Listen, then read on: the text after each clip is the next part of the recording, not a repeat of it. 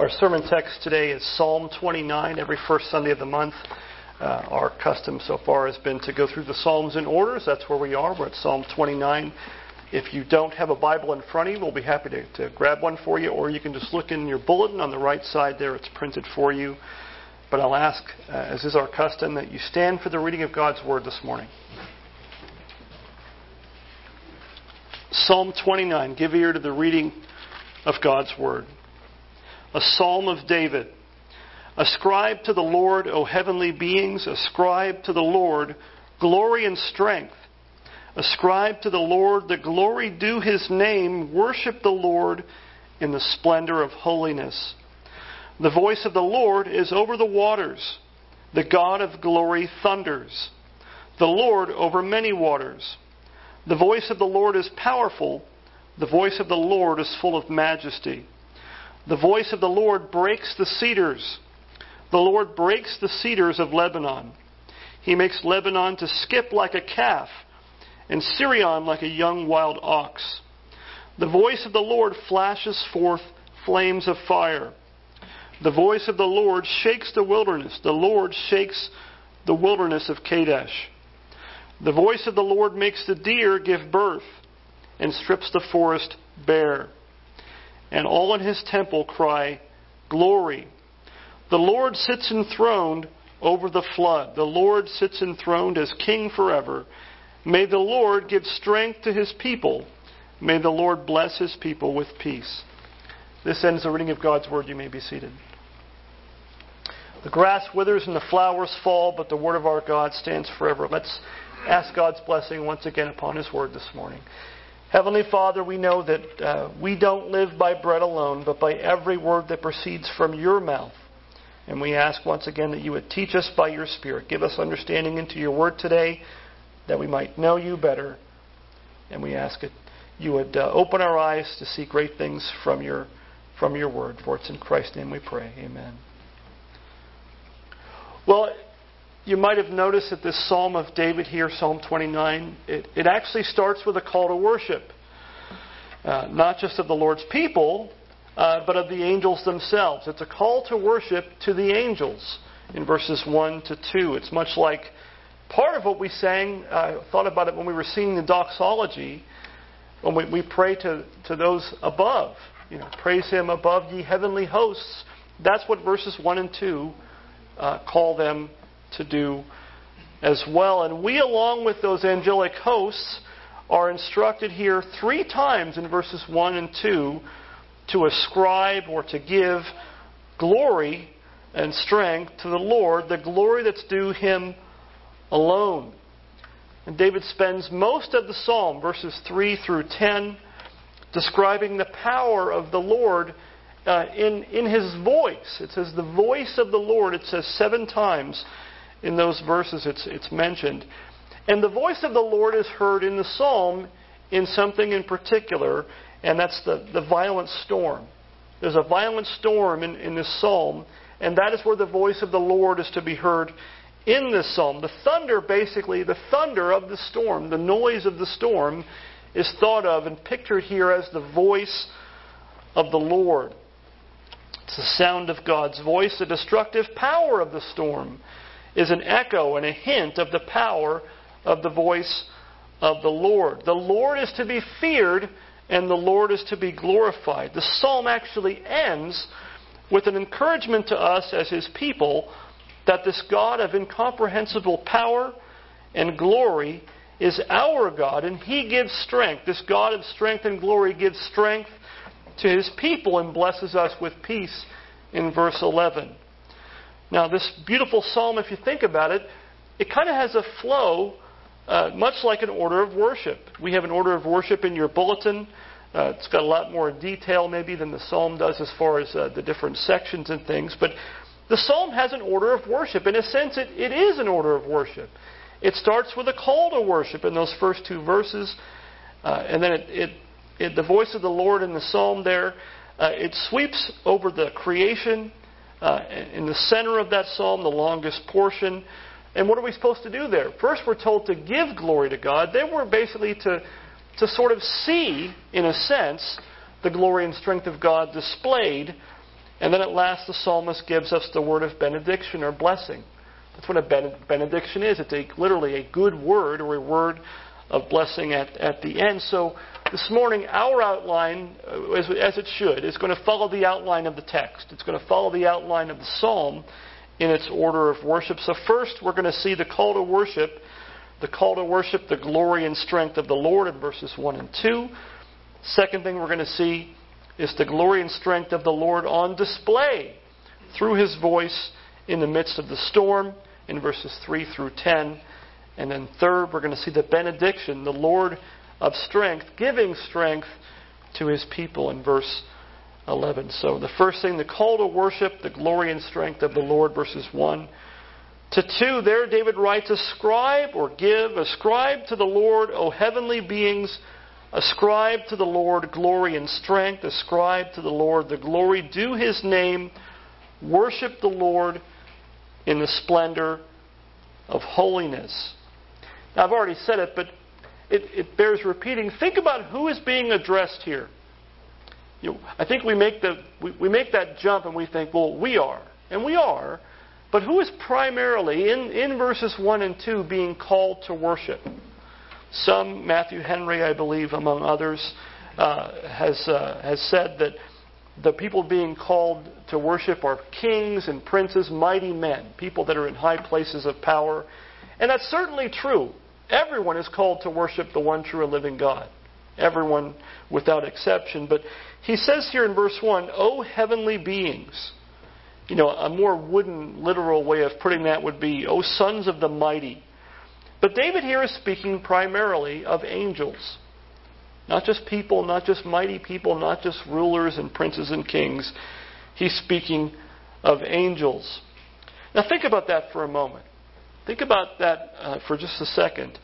That angels are being called to worship the one true and living God, and to ascribe to Him glory and to ascribe to Him strength. If you and I, standing here or somewhere else, were to see an angel, I don't think that our first instinct will be to grab our smartphone, take a picture and post it to Facebook or Instagram or some such thing.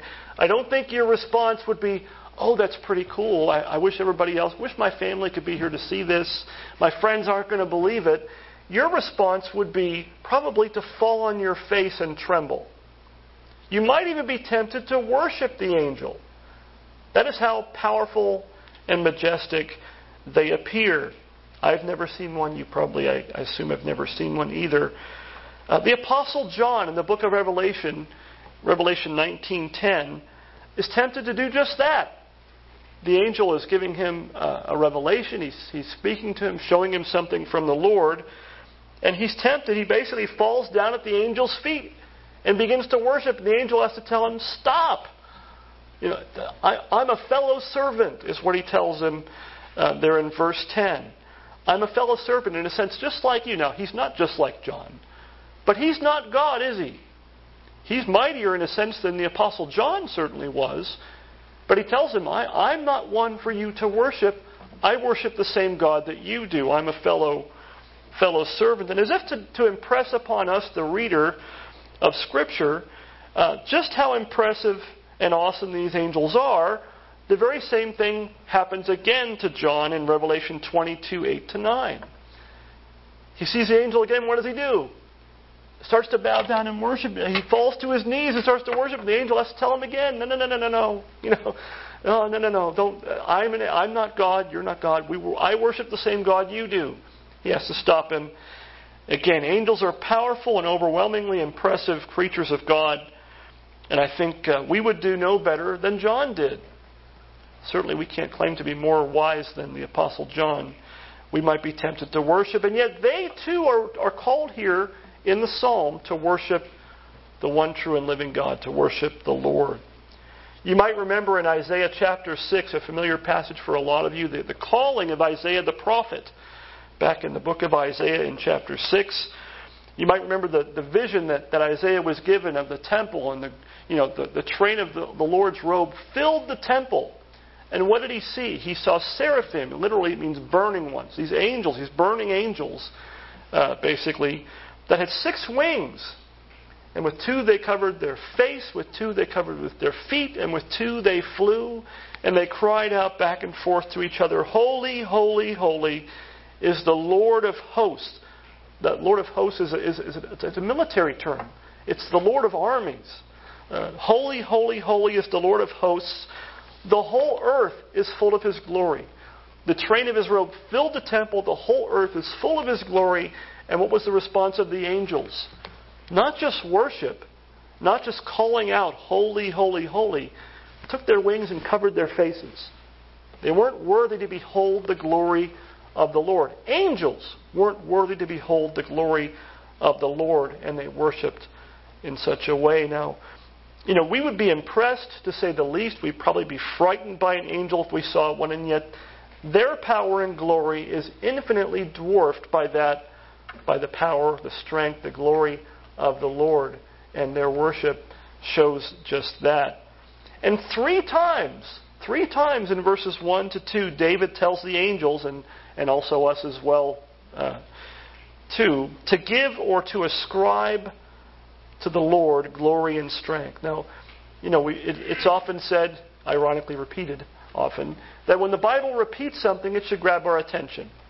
When those angels in Isaiah 6 and also in Revelation say, Holy, holy, holy is the Lord God Almighty, that should grab our attention. No other attribute of God in Scripture is repeated 3 times, and that happens twice when it comes to God's holiness. We need to come to grips and understand that our God is holy. And 3 times here in verses 1 to 2, we along with the angels are called, exhorted, and even commanded to worship the Lord. The call to worship, in a sense, is a command, isn't it? It's not just an invitation. Have you ever considered the fact that worshiping the Lord, not just worship in general, worshiping the Lord is not optional? Have you considered the fact that worship is our duty and even our obligation as God's creatures, as God's creation, as God's people? Notice that David calls us to ascribe to the Lord what? In verse 2, the glory due His name. We're to ascribe the Lord the glory, the strength that's due His name. Worship and giving glory to God is what is due or is owed to His name. Those who refuse to worship God, as Rob said, in a sense, shake their fist at Him. Those who refuse to worship Him and give Him the glory that is due unto His name are living in rebellion against the Lord. It's no small thing to refuse to worship the one true and living God. We kind of take it as a small thing, but it really isn't. In fact, a refusal to worship the one true and living God is actually the height, or you could say the depth, of sin and depravity, if you really think about it. We don't think about it that way. We think about worship. We like to worship. We like Sundays. We like coming to church and worshiping the Lord. But think about that next time someone tells you that they're basically a good person, but they don't need that religion thing, or whatever, however they put it. Maybe that describes you in some sense this morning. Here's the question to ask. Do they worship the Lord? I'm not saying they have to do it here. We're not a cult. We don't say we're the only true church. That's nonsense. But do they worship the Lord? Do they ascribe unto the Lord the glory and strength that is due to His name? It's owed to His name. If not, then he or she is someone, no matter how nice a person they may seem, they are living in rebellion against the Lord by not giving Him the glory that's due His name alone and not to anything else. Not only that, but those who worship false gods, those who worship false religion, and even those who presume to worship God in some other name by which He has not chosen to reveal Himself, are also living in open rebellion against the one true and living God. What does it say? We're to ascribe to Him the glory that is due what? His name. His name. The name by which He calls Himself. Rebecca and I are expecting a child in September, and I appreciate all your support and prayers.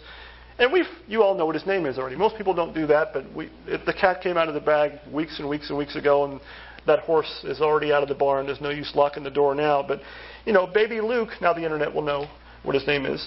But we chose the name, right? We didn't take a poll. We didn't give everybody the chance to vote. Not that you would have cared. You might have wanted to vote, but we chose his name. And in a sense, why is that? In a sense, we are given authority over our children. The first thing about that is we get to pick the name. Nobody picks the name for us. Sometimes your family might try to pick a name for you, or try to dissuade you from a name they don't like. But picking a name is kind of an authoritative action, isn't it? We name our pets, we name our children, not equating those two by any stretch. But we don't get to name God. We don't get to pick His name. He reveals His name to us by His mercy and by His goodness to us as His creatures. But we don't get to name Him. He's not a pet. We don't get to pick whatever name we feel like using for Him. And so we don't get to worship the Lord on our own terms. We don't have the authority over Him to presume to name Him or call Him whatever we want to call Him. We don't get to worship Him by whatever name we choose to worship Him by. Now listen to Paul's words, a familiar text as well, Romans chapter 1, verses 18 to 23. And listen to how he describes, in a sense, sin and depravity of mankind. He says, for the wrath of God, Romans 1, 18 to 23, for the wrath of God is revealed from heaven against all ungodliness and unrighteousness of men, who by their unrighteousness suppress the truth. Not just the unrighteousness that we don't like or that we take offense to. All ungodliness and unrighteousness of men. And he says, for His invisible attributes, namely, I missed a word. For what can be known about God is plain to them, because God has shown it to them. For His invisible attributes, namely His eternal power and divine nature, have been clearly perceived ever since the creation of the world, ever since day one, literally, in the things that have been made, so that they are without excuse. For although they knew God, here it is, they did not honor Him as God or give thanks to Him. That's a summary, in a sense, of man in rebellion against God. A summary of our chief sin in some ways. It says, but they became futile in their thinking, and their foolish hearts were darkened. Claiming to be wise, they became fools and exchanged the glory of the immortal God for images resembling mortal man and birds and animals and creeping things. It's insult to injury, in a sense, isn't it? Not only not acknowledging God as God, giving Him the glory and honor due His name, and not thanking Him, but doing what with that glory and with that thanks, in a sense? Giving it to other things. Not just not worshiping. Everybody worships something. They may not realize it, but everybody worships something. But when we worship something other than God, putting something else in His place and giving that something else His glory due His name alone, that's rebellion. So everybody, according to Romans 1, according to Psalm 19, according to Scripture, everyone knows that God is there. Don't they? Everyone. Unbelievers know, but what does Paul say they do with that truth? They suppress it. They suppress the truth in their unrighteousness. Romans 1:18. It also says that no one has excuse. None. No one has an excuse. No one can honestly and sincerely claim that they did not know that there is a God. We claim otherwise, but we do not have that excuse. And again, what is the height of sin according to that passage? It's simply that although they knew God, verse 21, they did not honor Him as God or give thanks to Him. And instead, what did they do? They set their hearts to worship created things and give unto them the glory that rightly belongs only to the Lord alone. To use the words of Psalm 29, they don't ascribe to the Lord glory and strength. The glory due His name alone. Well, verses 3 through 10. Verses 3 through 10, we see the glory and strength of the Lord on display. And on display in a particular way. On display in a storm.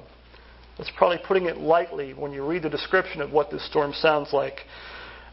So we see that His strength and glory on display in the storm.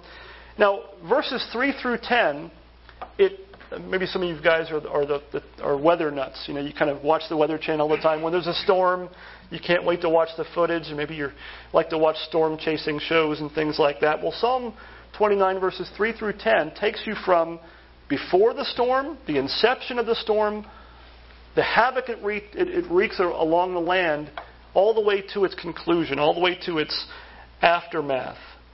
In verse 3 it says, the voice of the Lord. Now that's the first of 7 times in this psalm that the phrase, the voice of the Lord, is going to appear. The voice of the Lord, it says, is over the waters. It's just the word mayim, waters, just plain old water. He's over the waters. We think it's probably the Mediterranean Sea in this case, looking at the geography. But the voice of the Lord is over the waters. It kind of sounds like that verse in Genesis 1, when it talks about the Spirit of the Lord, Spirit of God, hovering over the face of the deep, kind of thing. But is over the waters, and then something happens. The voice of the Lord is over the waters, something happens. What is it? It says, the God of glory thunders, in verse 3. The Lord over many waters. So the storm is about to start. The thunder is about to start. The storm clouds gather at His command, and the raging tempest that the psalm describes begins to sweep across the land. It goes from Lebanon, verse 3, to Sirion, or Lebanon, verse 5, rather. Sirion, verse 6, all the way to the wilderness of Kadesh in verse 8. James Boyce gives us, people like me that are geographically challenged, gives us a geographical snapshot of the storm's path. And he says, it is, quote, a storm arising over the Mediterranean Sea to the north, sweeping down the entire length of the land of Canaan, the entire length of Canaan, and then disappearing out over the desert to the south. So this is a big storm. This is a whopper. This is one of those ones that when you look at the TV, when they show the storm tracker or whatnot, it covers a large amount of territory. It's not a little localized rainstorm that causes a little bit of home damage like we've had here in our town a week ago or so. So this is no tempest in a teapot. It's no little rainstorm. It's not just not even just a thunderstorm here in the text. This very well could be a hurricane. It's something like that.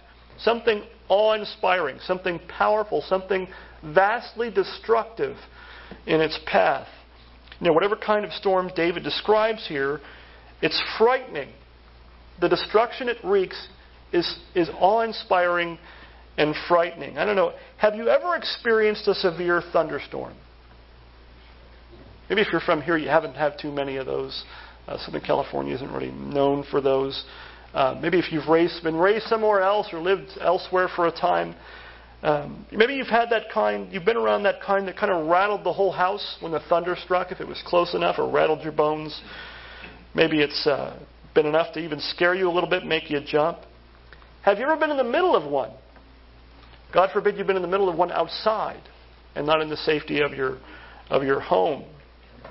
You know how often, again, we don't get them very often out here, but I know back home, this is what we would do. Maybe you do this too. When there's a real good storm comes, and it's got the thunder and it's got the lightning, what do you do when you see the bolt of lightning hit? You count. You go 1, 1,000, 2, 1,000, 3, and it's probably an old wives' tale, but we were always told every second is a mile. Now, it's probably not accurate, but so if it's 3 seconds away, or 3 seconds between the lightning flash and the thunder, it's 3 miles. The lightning is around 3 miles away, something like that. Well, every once in a while, you ever get one that's almost simultaneous? That's how you know you're close. You see the lightning and the thunder hits right away, and you almost jump out of your skin. That's the kind of a That's more the kind of picture that's being painted here. And again, we don't get too many storms like that here. When growing up as a kid in central Pennsylvania, we got a few of those. We got those every year. The kind that your mom or your dad would say, unplug everything. Turn the TV off, unplug it. Get away from the windows. And what do you want to do? You want to sit outside and watch it, but sometimes you'd actually see the bolt hit if it was close enough. And if you have any good self-preservation instinct, your first instinct is not to go outside and test the Lord in that regard. But when I was little, I really got scared by those things. Maybe you did too when that happened. Well, this storm is far worse than that. This isn't just a thunderstorm as bad as those can be. Charles Spurgeon likens the storm to the artillery of heaven. The artillery of heaven. Maybe you've read some war books. I've read a lot of Stephen Ambrose's books. His description of artillery fire is kind of scary from the first-hand accounts of the guys who have lived through it. It shakes your entire body. You heard the term shell shock. When an artillery round would come in, a shell shock, that's where that word comes from, that phrase comes from. You basically couldn't move. You were just dumbstruck. Sometimes they had to treat many men just for that, not from physical injury, but from shell shock. Well, that's the kind of thing that this storm has done. The voice of the Lord in this storm is so powerful that in verse 5 we're told that it, quote, breaks the cedars. It breaks the cedars of Lebanon. Those cedars were world famous in those days. Think of it kind of like the redwood trees in Northern California. Have you ever seen those? You were going camping in the redwoods. You see a picture of them. It's like, oh yeah, they're pretty impressive. Then you go and stand next to one. Then you're really impressed. They're humongous. You can't imagine something knocking them down. You can't imagine them ever falling. It's the picture of strength. We talk about people. If you know a strong person, you might say that person's an oak. Because an oak's a strong, stout tree. Well, a redwood or a cedar, the cedars of Lebanon were massive. They were immovable. They were a picture of strength. You might know that Solomon's temple, 1 Kings chapter 5, a lot of the wood for the temple was what? The cedars of Lebanon. And why is that? Because they were strong. It was the strongest wood they could imagine getting. Well, our text tells us that those cedars of Lebanon were shattered by the voice of the Lord. Imagine seeing a redwood explode. That's kind of the picture here. This storm is so powerful. The voice of the Lord sweeps over and just, like it's a bunch of toothpicks, and just destroys it and just shatters it. That's the power of the voice of the Lord in the storm. It also says that it shakes Lebanon and Sirion as if they were calves and oxen jumping around. It sounds like an earthquake. When you see a unbroken calf, kind of bucking and jumping around kind of thing, imagine the land visibly doing that. That's what it seemed like in this storm. It also says in verse 7, the voice of the Lord flashes forth flames of fire. Now that word flashes forth, or that phrase there, the Hebrew word, it means to hew it's like to hew out or to carve. It's the same word used of digging a well or chiseling, carving a piece of wood or a piece of stone. So the lightning in this storm was not random. We think of lightning as random. When you look at it, it just seems like the lightning bolts, the different things kind of scatter all over the place. To us it looks random, but they're not. They're carved out by the Lord. They're sent by Him. And that word for hewn out, it also might have the idea, when you think of shoveling something, digging a well, it might have the idea of there being a lot, that God is digging out lightning and just shoveling it at the land and doing damage to that. Children, little ones that are here this morning, next time, Lord willing, you get to see a lightning bolt, maybe here or maybe somewhere else. Next time you see a lightning bolt, give glory to God for that lightning bolt. He's the one that sent it. He's the one that hewed it out and formed it. Know that He designed every last twist and turn of those fiery bolts that you see and are impressed by. He not only sends it forth, but He carves it out as the way an artist carves a sculpture from a block of wood or a block of stone. Every last bolt is a work of the Lord. And it says there that the voice of the Lord shakes the wilderness. Twice in verse 8 it tells us that. And it makes the deer to give birth. In other words, it makes the deer to give birth prematurely. It scares them so badly that they're young before the time their young actually come out. And then it says in verse 9 that it strips the forest bare. Strips the forest bare. All the trees that are standing, all of a sudden they are not standing. It's like somebody took a big razor and just sweep the sideline of the hills. It's a picture of devastation. Children, have you ever felt an earthquake? Maybe not. Out here, everybody, all my friends back home, Oh, don't you worry about earthquakes. Have you felt a good one? I've slept through most of them. But have you ever felt the house shake? Or if you're outside, you just kind of feel a little bit of a shake to the house, even a little one. Every time you feel a little earthquake, big or small, what you should do, among other things, besides hide under a desk or whatever they tell you to do, take that as a reminder of the power of God. It's a little tiny hint of the awesome power of God. Each one of those tremors and quakes comes from the hand of God. And it's a reminder, a small reminder, of His power and strength. Well, then, in the psalm, we go from the voice of the Lord being, quote, over the waters in verse 3, to the Lord in verse 10, finally, sitting, quote, enthroned over the flood in the aftermath. So this was a deluge. You've got the beginning, you've got the calm waters, the voice of the Lord thunders, the God of glory thunders, the storm hits, destroys everything in its path, all the way from the north down to the south, out in the wilderness. And now it has the Lord in the aftermath, sitting enthroned over the flood. It's the same word used of Noah's flood, a deluge. That's the picture. So now you have all the damage and the water just sitting there on top of everything. And who's on top of that flood? Who sits enthroned over that flood? That's the Lord. Picture that, again, if you watch the Weather Channel or you look at the news when a storm hits, they show that aerial shot where really you get a real picture of the damage. The house is flattened, the trees gone, the bridge is out. That's the picture here. And who's over that flood? The Lord. The Lord is over that flood. Verse 10, it says, the Lord sits enthroned forever. So God is the God of the storm. The storm we just had in town here wasn't nearly as bad as that. There was plenty of damage. I know some are still trying to fix their homes. Pray for them and help them. But God is the God of the storm. He's the one that calls the storm into being. He decides the limits of its power. He determines the course of its path. The storm is His storm, and it does His bidding as all of creation does as well. God is the God of the storm. Well, the third and the final thing that we're going to see in our text is in verse 11, and that's the Lord of glory and strength gives strength to His people. Verse 11, He gives strength to His people.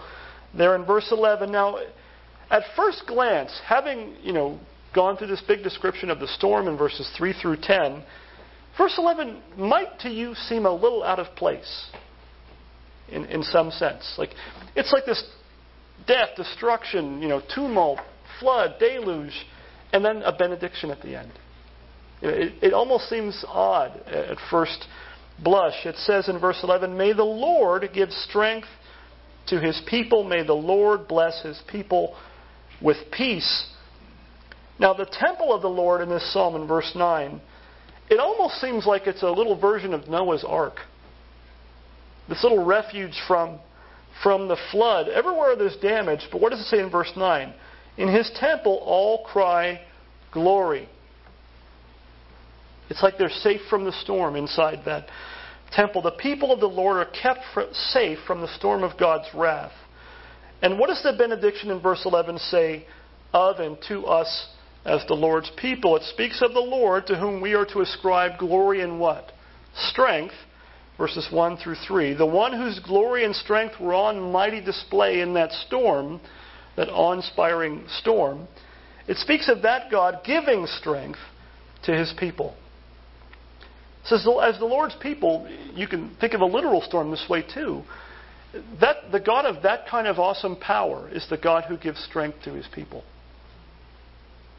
That's the God we serve. That's the God that we worship. And that's the God who is not just God, who is, if you're in Christ, He's our God. He's for us and gives strength to us. Psalm 46, we talked about that and we sang about that in recent weeks. A Mighty Fortress is Our God by Luther is based on that. It paints a similar picture in some sense to what our psalm does here. Psalm 46 verses 6 to 7, it says, the nations rage, the kingdoms totter, and then what does it say? He utters His voice, the earth melts. The nations rage against the Lord and His anointed, Psalm 2. The nations rage, the kingdoms totter or shake. He, the Lord, utters His voice and the earth melts. That's power. That's the power of the voice of the Lord. It's already been mentioned this morning. How did God create the heavens and the earth? What does Genesis 1 tell us? He spoke, let there be light, and what happened? There was light. He spoke. He simply spoke. That's power. And when He utters His voice, the earth melts. But what does Psalm 46, verse 7, the next verse say? Right after that phrase. He utters His voice, the earth melts. The Lord of hosts is with us. The God of Jacob is our fortress. The God who is your fortress, if you are in Christ, is the God of infinite power. The one who, when He utters His voice, the earth melts. That's your fortress. That's the God of Jacob who is with us in Christ. Now, the strength of the Lord is a terror to the wicked who refuse to repent and believe in Christ as Lord. But to the redeemed of the Lord, to those who have turned from their sins and turned to Christ by faith, to them alone, you have the very omnipotence of Almighty God watching over you and securing your salvation for all eternity, so that nothing in all of creation can separate you from the love of God which is in Christ Jesus our Lord. Romans 8:39. Not only that, but what does the text say? The power of God in Christ gives us something else, not just strength, but peace. What's the very last word in Psalm 29? Peace. Shalom is the word in Hebrew. The very last word is peace.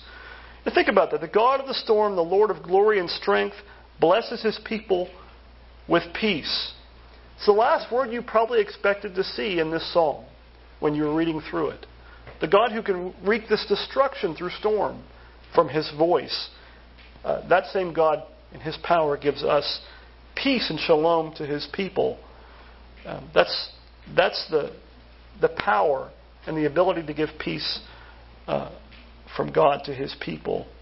And why is that? Why is it that the Lord of heaven and earth can speak peace to His people and bless us with His peace? Well, it's only because He's poured out the storm of His just and holy wrath on His Son, Jesus Christ, in our place. Jesus is the ark that saves us from the flood and from the storm of God's wrath. God can't speak peace to sinners who are under His wrath. But if in Christ He has poured His wrath out on Him in our place. That is what He came to do. So this morning I have to ask, are you in Christ? Have you turned from your sin? Have you turned to Christ alone for forgiveness and eternal life? Jesus is the only way of salvation from the storm of God's wrath. If you're a believer in Christ, your response will and must be one thing: to ascribe to the Lord Jesus Christ glory and strength, to give unto Him the glory that is due unto His holy name. For He rose from the dead for our justification, and is now seated at the right hand of God the Father Almighty. And what did the Nicene Creed say? From there He will come with glory. He will come again to judge the living and the dead. Jesus Christ is the Lord who sits enthroned as King forever in verse 10. And Jesus alone is the one who gives His strength and His shalom to His people forever. Let's pray. Heavenly Father, we thank You that You are the God of all creation, that You spoke and all things came into existence, and Your power is beyond our comprehension. And we give You glory. We ascribe to You what is Yours alone, the glory and strength due to Your name. And we know every time we see a storm, it's but a hint of Your awesome power and might. It's but a hint of Your glory. And each time we see something like that, it should cause us to drop to our knees in worship and to be reminded of the power, the awesome power of You, the one true and living God, and that power, that You are our refuge. The God of Jacob is our refuge, and that You are the one who is our fortress. That You are with us and as our fortress. And if our fortress is that powerful, nothing can snatch us from Your hands. Give us grace to give to You, not just Sundays, but every day in all things. Help us to ascribe to You glory and strength that is due to Your name as God and as our God and Savior. For it's in Christ's name we pray. Amen.